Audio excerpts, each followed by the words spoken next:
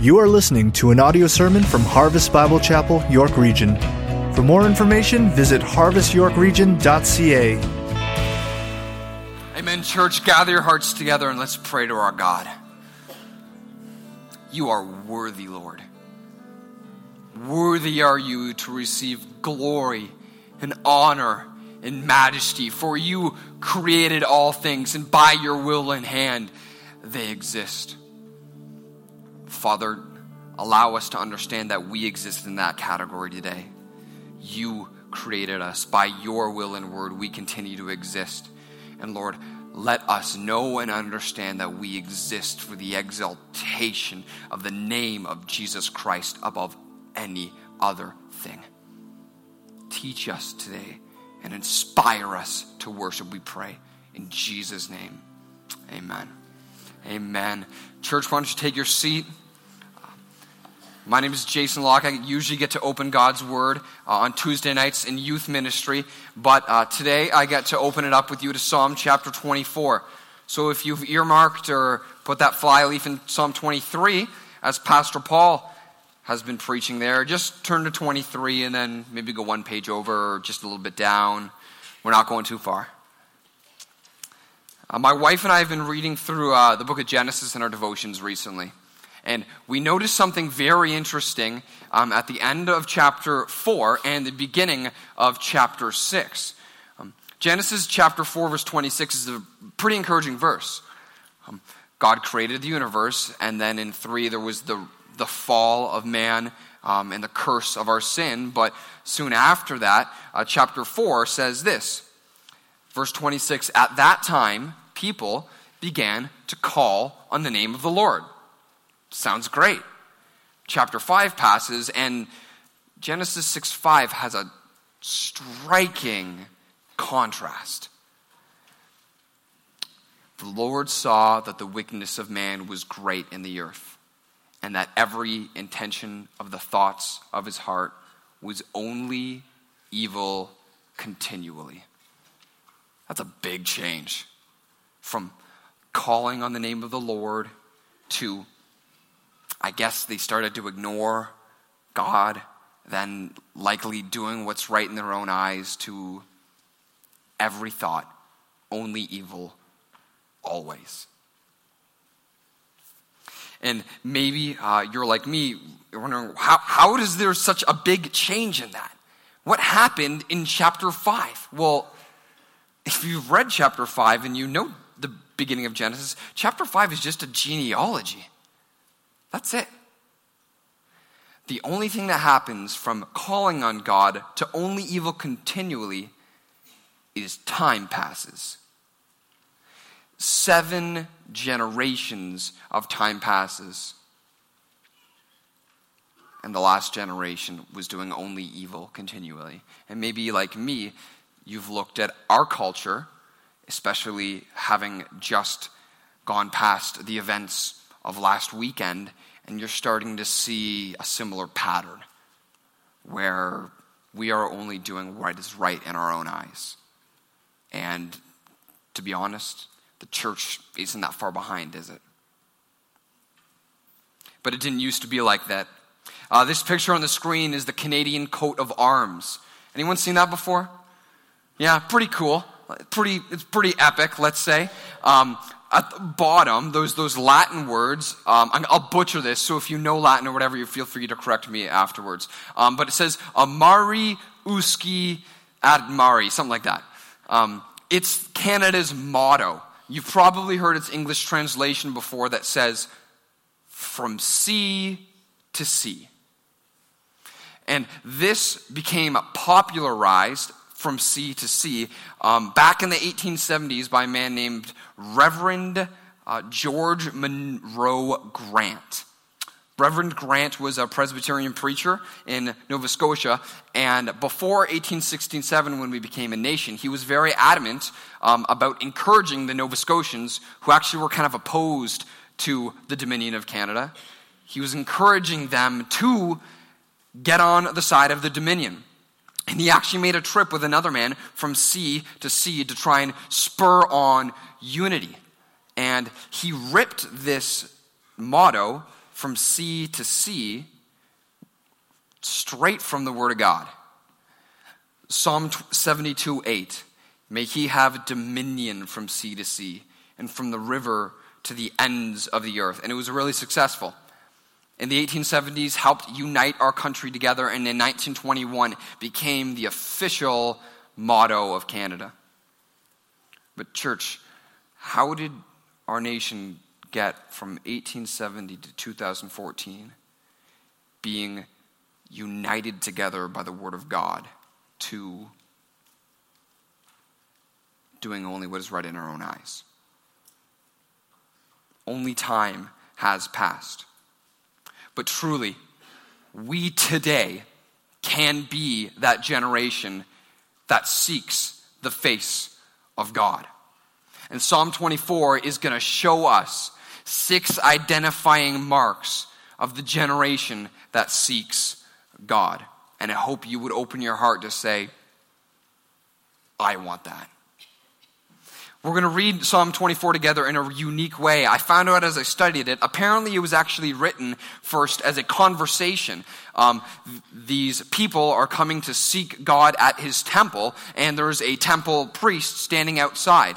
And it's written as a conversation between those who are seeking God and the temple guards. So we're actually going to read it like that together. So don't worry if you didn't get a chance to get up to the mic. Now's your chance to read a passage from Psalms. So your lines will be on the screen. When it says leader, I will read. Congregation, you will read. And at the end, we will all read the last verse. But as we always do, can you stand with me in honor of God and the reading of his word? This is the word of God. It speaks to us today, and it says, the earth is the Lord's and the fullness thereof, the world and those who dwell therein. For he has founded it upon the seas and established it upon the rivers. Who shall ascend the hill of the Lord, and who shall stand in his holy place? He who has clean hands and a pure heart, who does not lift up his soul to what is false, and does not swear deceitfully. He will receive blessing from the Lord and righteousness from the God of his salvation.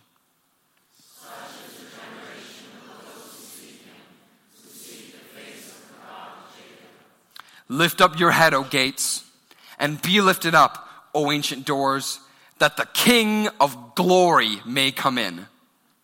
Who is the King of glory? The Lord, strong and mighty. The Lord, mighty in battle.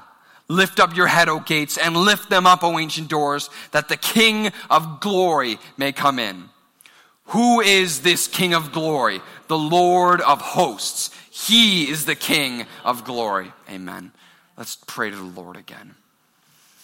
Father, we confess you are the King of glory. Not just the King, but the King of glory. The King above all other kings. The Lord above all other lords. And I pray, Father, humble us today and put and stir a desire in our hearts that we would be the generation that seeks after you. Teach us, O God, we pray. In Jesus' name, amen. Amen. 6 identifying marks of the generation that seeks God. First one, the generation that seeks God will submit to God. The generation that seeks God will submit to God. I'm going to read verse 1 and 2 again. The earth is the Lord's and the fullness thereof, the world and those who dwell therein. For he has founded it upon the seas and established it upon the rivers. So in this conversation between the priest and those who come to worship God, the priest is the first one who calls out. To anyone who would come and approach the temple of God to seek their Lord, he says, the Lord is sovereign creator. Get that, those who would seek him. The Lord is sovereign creator. And it would be understood that as sovereign creator, God has defined all things that he has created, including how we must seek God. You might have heard recently in the news, there's a couple people lobbying that the Ontario government would change the speed limit on the highways from 100 to 120. Anyone else heard that? Yeah. And on the news, you might have heard the same thing as me when they ask the people for a reason. Why do you think we should do that? It's usually the same answer. Well, we're going 120 anyways, right. But I dare you, or I would dare those people. Next time you see sirens flashing in your mirror, and they get a tap on your window, and the officer says, "Why were you going 120? Everyone's doing it anyway.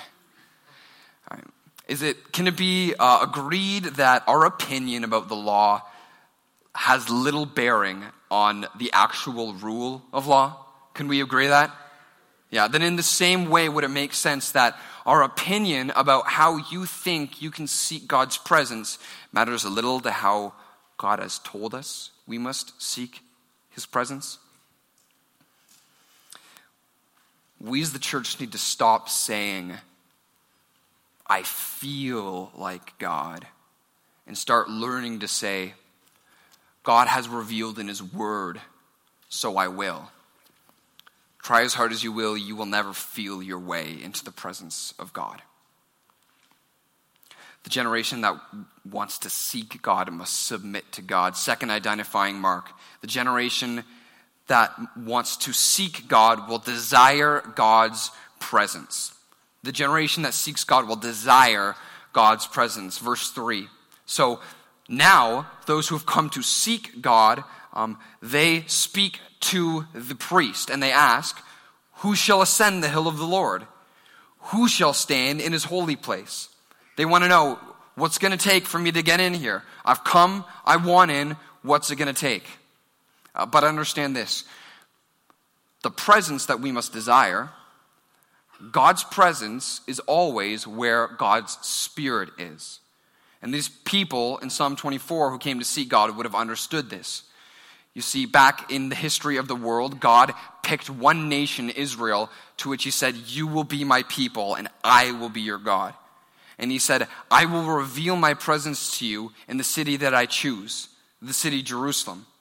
And even within Jerusalem, most specifically, I will reveal my presence to you in this specific building that your king, David, will build." And even more specifically than that, within this building that King David's going to build, there's going to be a room within that, which is called the Holy of Holies. But even within that room, you're going to have a bunch of pieces of furniture, but there will be one piece, the golden ark of the covenant, where I will reveal my presence. God's presence is where his Spirit is. And now understand, church, we seek the same God today, but God no longer restricts his Spirit and his presence to a geographical location. Take heart in this, because the Word of God tells us, to whoever has believed in Jesus Christ, they have been sealed with the Holy Spirit. And you are the temple of God, where God's presence dwells. Ephesians 1 verse 13 says, "In him you also, when you heard the word of truth, the gospel of your salvation, and believed in him, were sealed with the promised Holy Spirit." 1 Corinthians 6, 19-20. "Or do you not know that your body is a temple of the Holy Spirit within you, whom you have from God? You are not your own. You are bought with a price. So glorify God in your body." Technology today offers us immediate access to the world around us.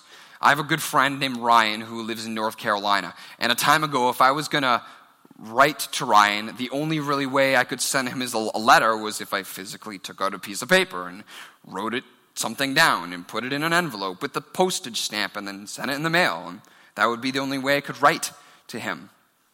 A time ago, if I was going to speak to Ryan, the only way that I could do it was if I picked up a phone and called the operator, and someone in a switchboard in front of them would, on the other end, unplug this wire and then plug it back in another spot, and then I'd be able to go to North Carolina. I don't know a lot about that. I don't know if I was alive during that, but the internet told me, so. A time ago, if I was going to see Ryan, I would have had to actually take a physical journey to North Carolina, either by plane or train or automobile. But technology has offered us immediate access to the world around us. Today, if I want to write or speak or see Ryan face to face, I can use this little thing that's half the size of one slice of bread and do all of those things. But get this, church, in the same way that technology offers us immediate access to the world around us, the Spirit of God in you offers you immediate access to the presence of the living God. At any time when I open God's word and submit to myself to what it says, the Lord himself is speaking with me. Any time that I would bend a knee and humble my heart and speak back to God, I would again be in his presence. The Spirit of God allows this immediate access into the presence of God. The generation that seeks him will desire his presence. You not only have immediate access, God's presence is the highest privilege that you could ever attain or be afforded. The highest privilege. There are a few rare places on and above the earth that limited people have ever been able to find themselves. Few rare places of privilege. One of these is Mount Everest. Since the first time it was climbed, only a few more than 4,000 people have ever reached the summit of Mount Everest, but many have died. Since the first shuttle mission left our atmosphere towards the moon, only 12 human beings have ever stepped foot on the surface of the moon, while the rest, billions of us, stare at it in space.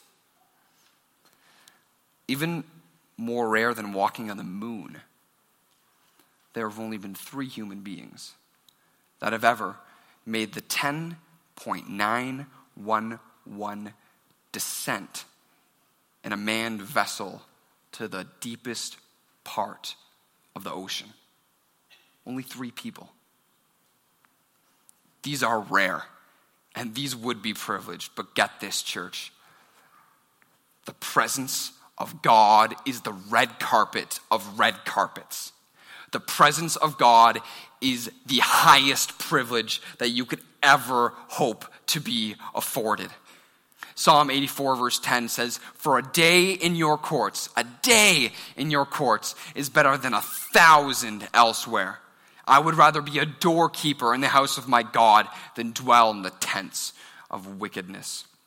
Psalm 27:4, "One thing I have asked of the Lord, that I would seek after, that I may dwell in the house of the Lord all the days of my life, to gaze upon the beauty of the Lord and to inquire in his temple."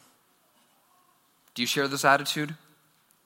Could you with confidence in your heart say, if I get before God, I would only ask him one thing, to stay there with him. One thing. But maybe when you hear this, you fear. You fear loss. You know it could be possible and you know you want it, but you don't know if you're willing to afford the loss of other things that are precious to you in order to seek God in his presence. Don't be afraid. Don't fear loss. Seek God. To take one step into his throne room is way greater satisfaction that you could ever hope that anything else will afford you. Some of you also might doubt, well, if I give up, I have to give up all these things. These things give me comfort. These things give me security. If I give them up to seek God, I don't know if I can trust him. I don't know if he'll keep me secure. This is my soul we're talking about here. And don't doubt God's promises. He says that he is a shield and a refuge and a mighty fortress to those who would seek after him. And friend, please, please, for your own sake, don't be foolish. You might hear this and say, yeah, you know what, you may be right. God's presence might be the greatest thing I could ever get, but I'm still young, and I see my friends doing a lot of things, and I think I want to just taste and see what's over here before I really settle down as an older Christian. Don't be foolish. Friend, you have strong passions, and God gave you those strong passions. Why would you waste your passions chasing after wind and shadows? It will never satisfy you, but Jesus says you will find your fullness of joy in him. In his presence there is pleasure forevermore. It's available if you would seek him. Don't be foolish. Don't doubt. Don't fear. We have immediate access to the presence of God, and it is the highest privilege and greatest satisfaction we as human beings could ever be afforded. The generation that seeks God desires his presence. The generation that seeks God will also approach God in holiness. The generation that seeks God will approach God in holiness. Turn your eyes to verse 4. So, having been asked the priest, who's going to get here? How can I get here? The priest gives a response, and he gives us a checklist of 3 ways. These are the 3 qualifications for you to approach and enter the holy presence of God. Verse 4, he who has clean hands and a pure heart, who does not lift up his soul to what is false and does not swear deceitfully. When they're asking who can come, they're really asking who is worthy. And if I'm worthy to approach God in holiness, I can't hold on to unconfessed sin. That's what it means to have clean hands and a pure heart. When the Spirit of God convicts you of your sin, the only proper response is to confess that sin. And trying to see God while you're holding on to unconfessed sin, it's kind of like sitting in drenched clothes all day long. It was raining, you get out of your car, you tried to run to the office, but you just got absolutely drenched. And you refuse to change your clothes. Well, clothes are really uncomfortable. And you could not get a thing done if you were drenched. The only thing that you could think if you're sitting in wet clothes is, this is really uncomfortable. Same thing if you try to seek God with unconfessed sin. You shouldn't be surprised why you're uncomfortable in church for the past month and a half. You've been convicted, but you're not confessing. Why would you want to sing to God? It shouldn't be surprising why you know you've been lying to your small group members when they ask you if there's something that they can pray for you. You're uncomfortable. You will never have peace seeking God with unconfessed sin in your heart. If I'm going to approach God in holiness, I can't hold on to unconfessed sin, and I can't share my soul. What he's talking about really here when he says who does not lift up his soul to what is false, he's talking about and it's an expression for worship. He's talking about worshiping God. See, if you look just to verse 1 of Psalm 25, it says, to you, O Lord, I lift my soul. We're talking about worship. I can't lift up my soul to what is false. Why? I like that thing. Yeah? Well, God is jealous for his own people, and he doesn't share. He bought you with a price. But you know what? We so often go off to what is false. In the Old Testament, whenever God's people would leave the worship of him for the worship of false idols, he would rebuke them. He would send his prophets to rebuke them. And often, the book of Hosea is much about this. Often, God uses the same comparison to show you how horrible your false worship is. He compares it to adultery. Tell me, Tell me, how can a husband or a wife be comfortable in their marriage while they're cheating on their spouse?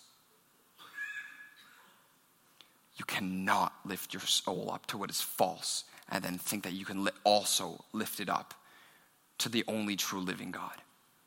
You can't lift up your soul to the false adoration of your job or your kids or your education or your social status or that celebrity or that sports team. You can't lift your soul up to these empty, false things and then also lift them up to God.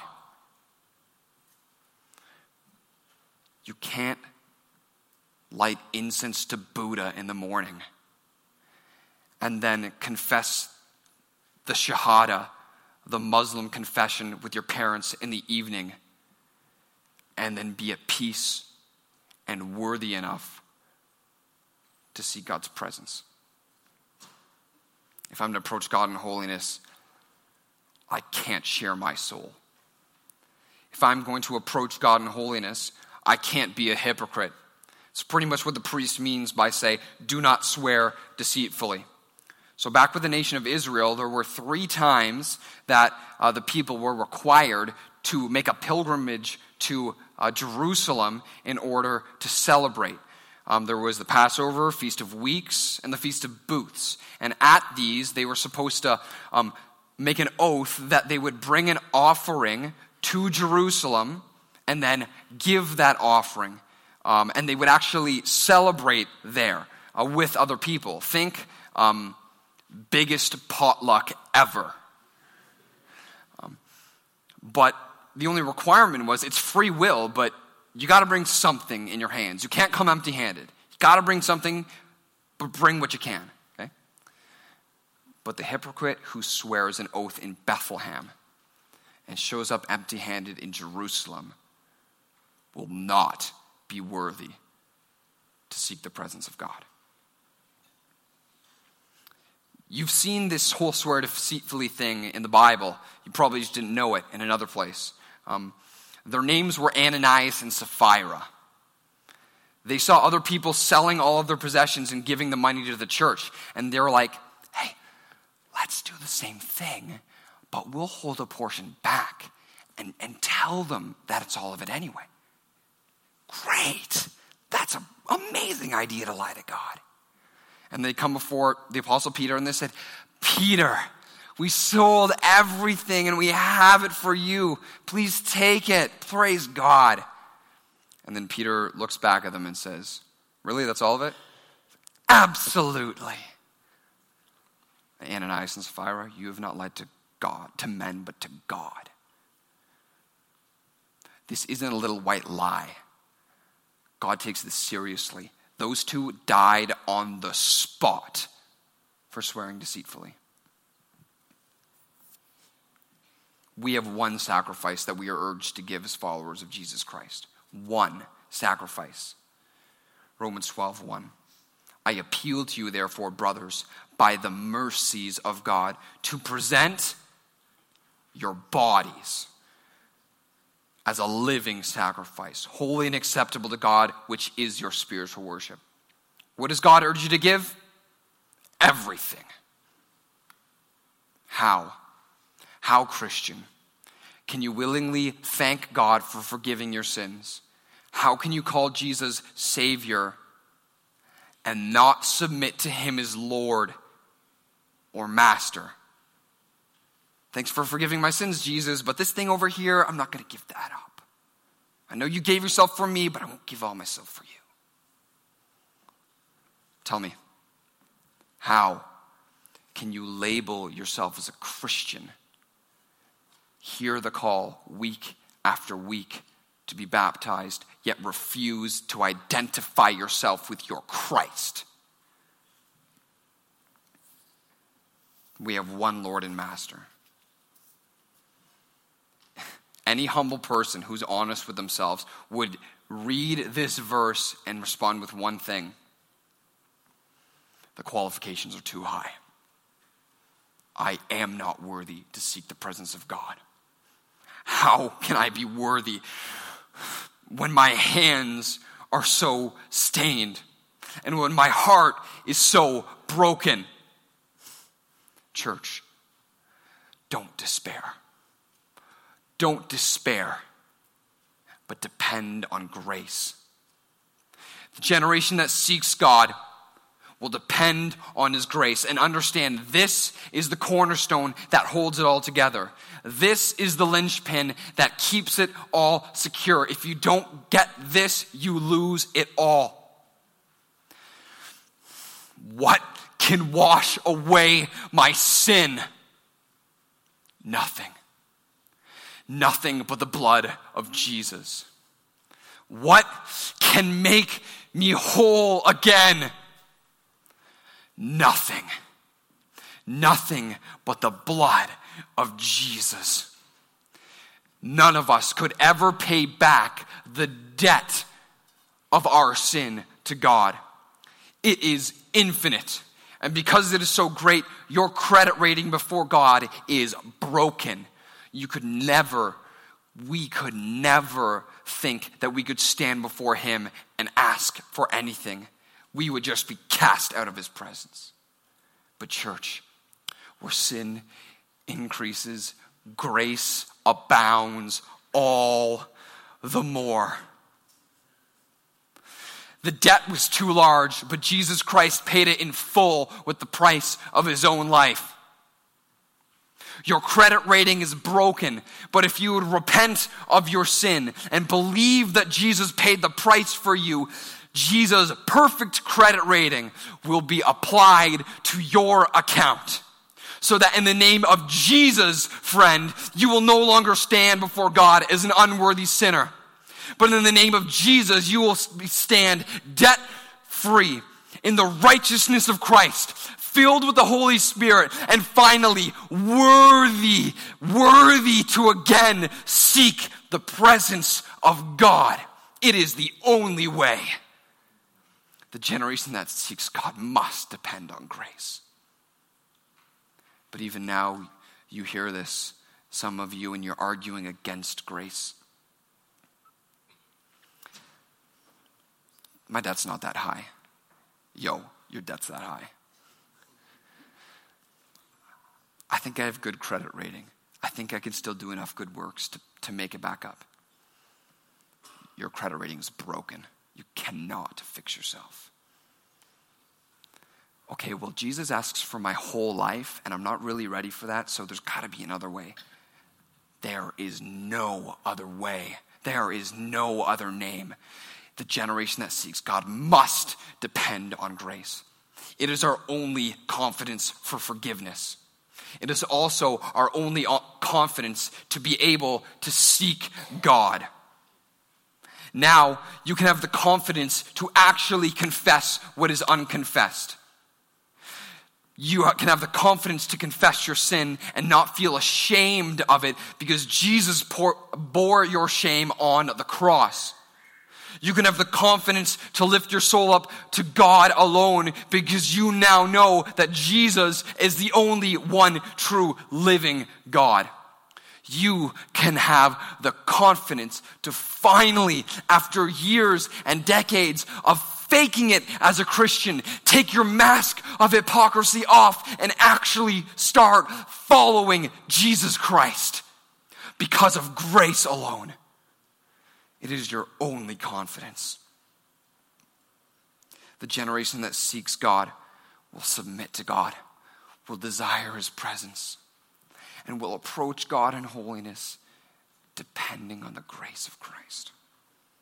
It is our only confidence.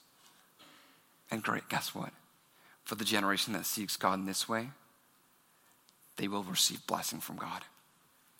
The generation that seeks God will receive blessing. The priest continues, for the one that follows and seeks me in this way, he will receive blessing from the Lord and righteousness from the God of his salvation. He will. This is a strong promise. What is the blessing that we get from God if it's not God himself? What is the righteousness that you will receive if it's not the perfect credit rating, the righteousness of Christ himself? I'll say it in another way. The blessing of seeking after God is that you will find God.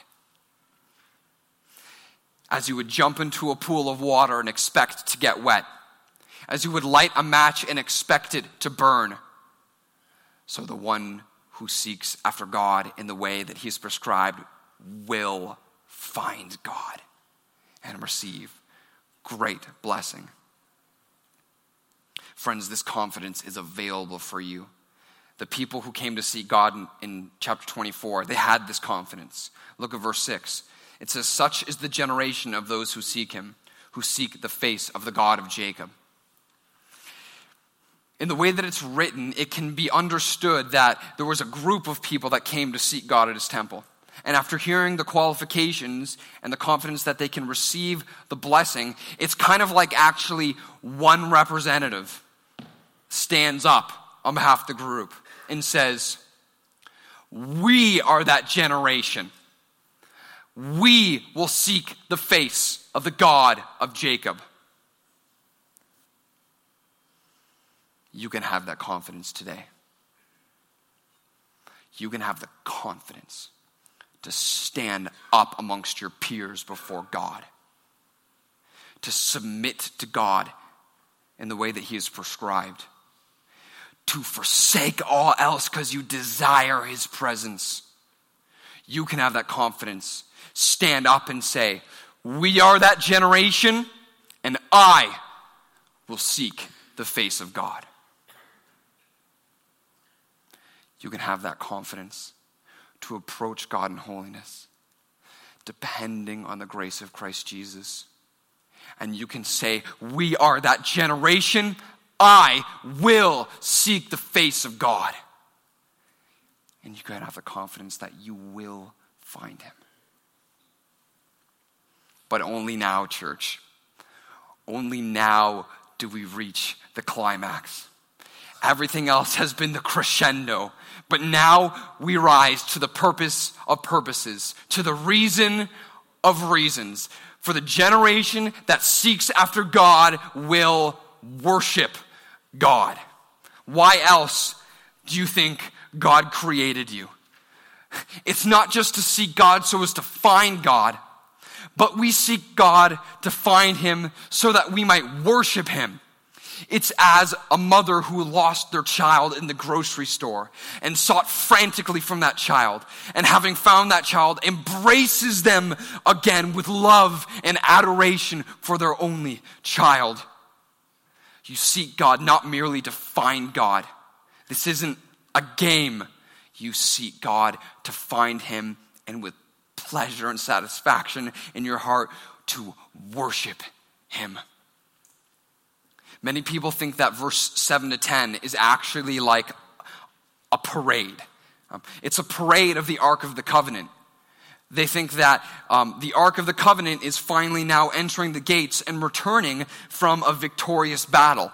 And when it shows up, the people erupt in worship. They cannot contain themselves. How amazing is this? The worshipers have come and said, "We will be that generation. We will seek of God." And as they enter, the presence of God himself meets him there. You can plan an event. You can get all the fixins. You can invite all the guests. But boys and girls, ladies and gentlemen, the party don't start until the guest of honor shows up. And when God meets us, when you meet God, I promise you, friends, you will not contain the adoration of his name. We were created for worship of his holy name. Lift up your heads, O ancient gates, and be lifted up, O ancient doors, that the King of glory may come in. Who is this King of glory? The Lord, strong and mighty. The Lord, mighty in battle. You know what? He's so awesome. Let's say it again. Lift up your heads, O ancient gates, and lift them up, O ancient doors, that the King of glory may come in. Who is this King of glory? The Lord of hosts. He is the King of glory. Friends, the Lord, the King of glory, is seeking those who would seek after him. Maybe you're familiar with the interaction that Jesus has with a Samaritan woman in John chapter 4. He kind of shows her sin and need of a Messiah. And she doesn't like it. She's feeling really uncomfortable. So she changes it into this theological discussion. It's like, you say we should worship in Jerusalem. My people say we should worship on this mountain. And Jesus is like, you worship what you don't know, but we worship what we know, for salvation is from the Jews. But no. Jesus says, the hour is coming and is now here when true worshipers will worship the Lord in spirit and in truth. For the Father is seeking such people to worship him. The Lord is seeking those who will seek after him. They'll seek after him and submit to the way that he has prescribed. They will seek after him, forsaking everything to desire his presence. They will seek after him, approaching him in his holiness that depends on grace. And they can have the confidence that when they seek him, they will find him. And in finding God, they will worship God. The Lord is seeking those. Is it you? The Lord is seeking worshipers. Is it you? Will you be of the generation that says, I will seek the face of God? You can have the confidence to today.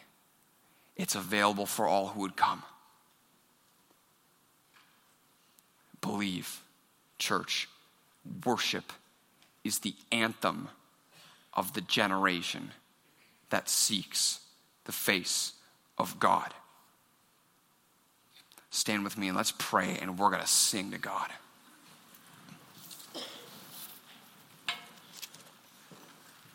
Father, you are the King of glory. You are the righteous Redeemer. You are glorious in battle. You have the victory. We know that because of Christ Jesus, you have conquered sin and death. And Father, I pray for all who have come today, Lord, that they would depend wholly on your grace. Legs off the ground, arms wrapped around, not on anything else, but depending on grace, that they might seek you, Lord God. Father, we thank you that you've provided immediate access by all who would believe and walk by the Spirit. We thank you that it is a greater privilege and satisfaction than anything else the world could promise us. And God, I pray that our church would be that generation, that we would pay the price, and that we would seek you. We believe your promises are true, and we trust you will act upon them in Jesus' name. Amen.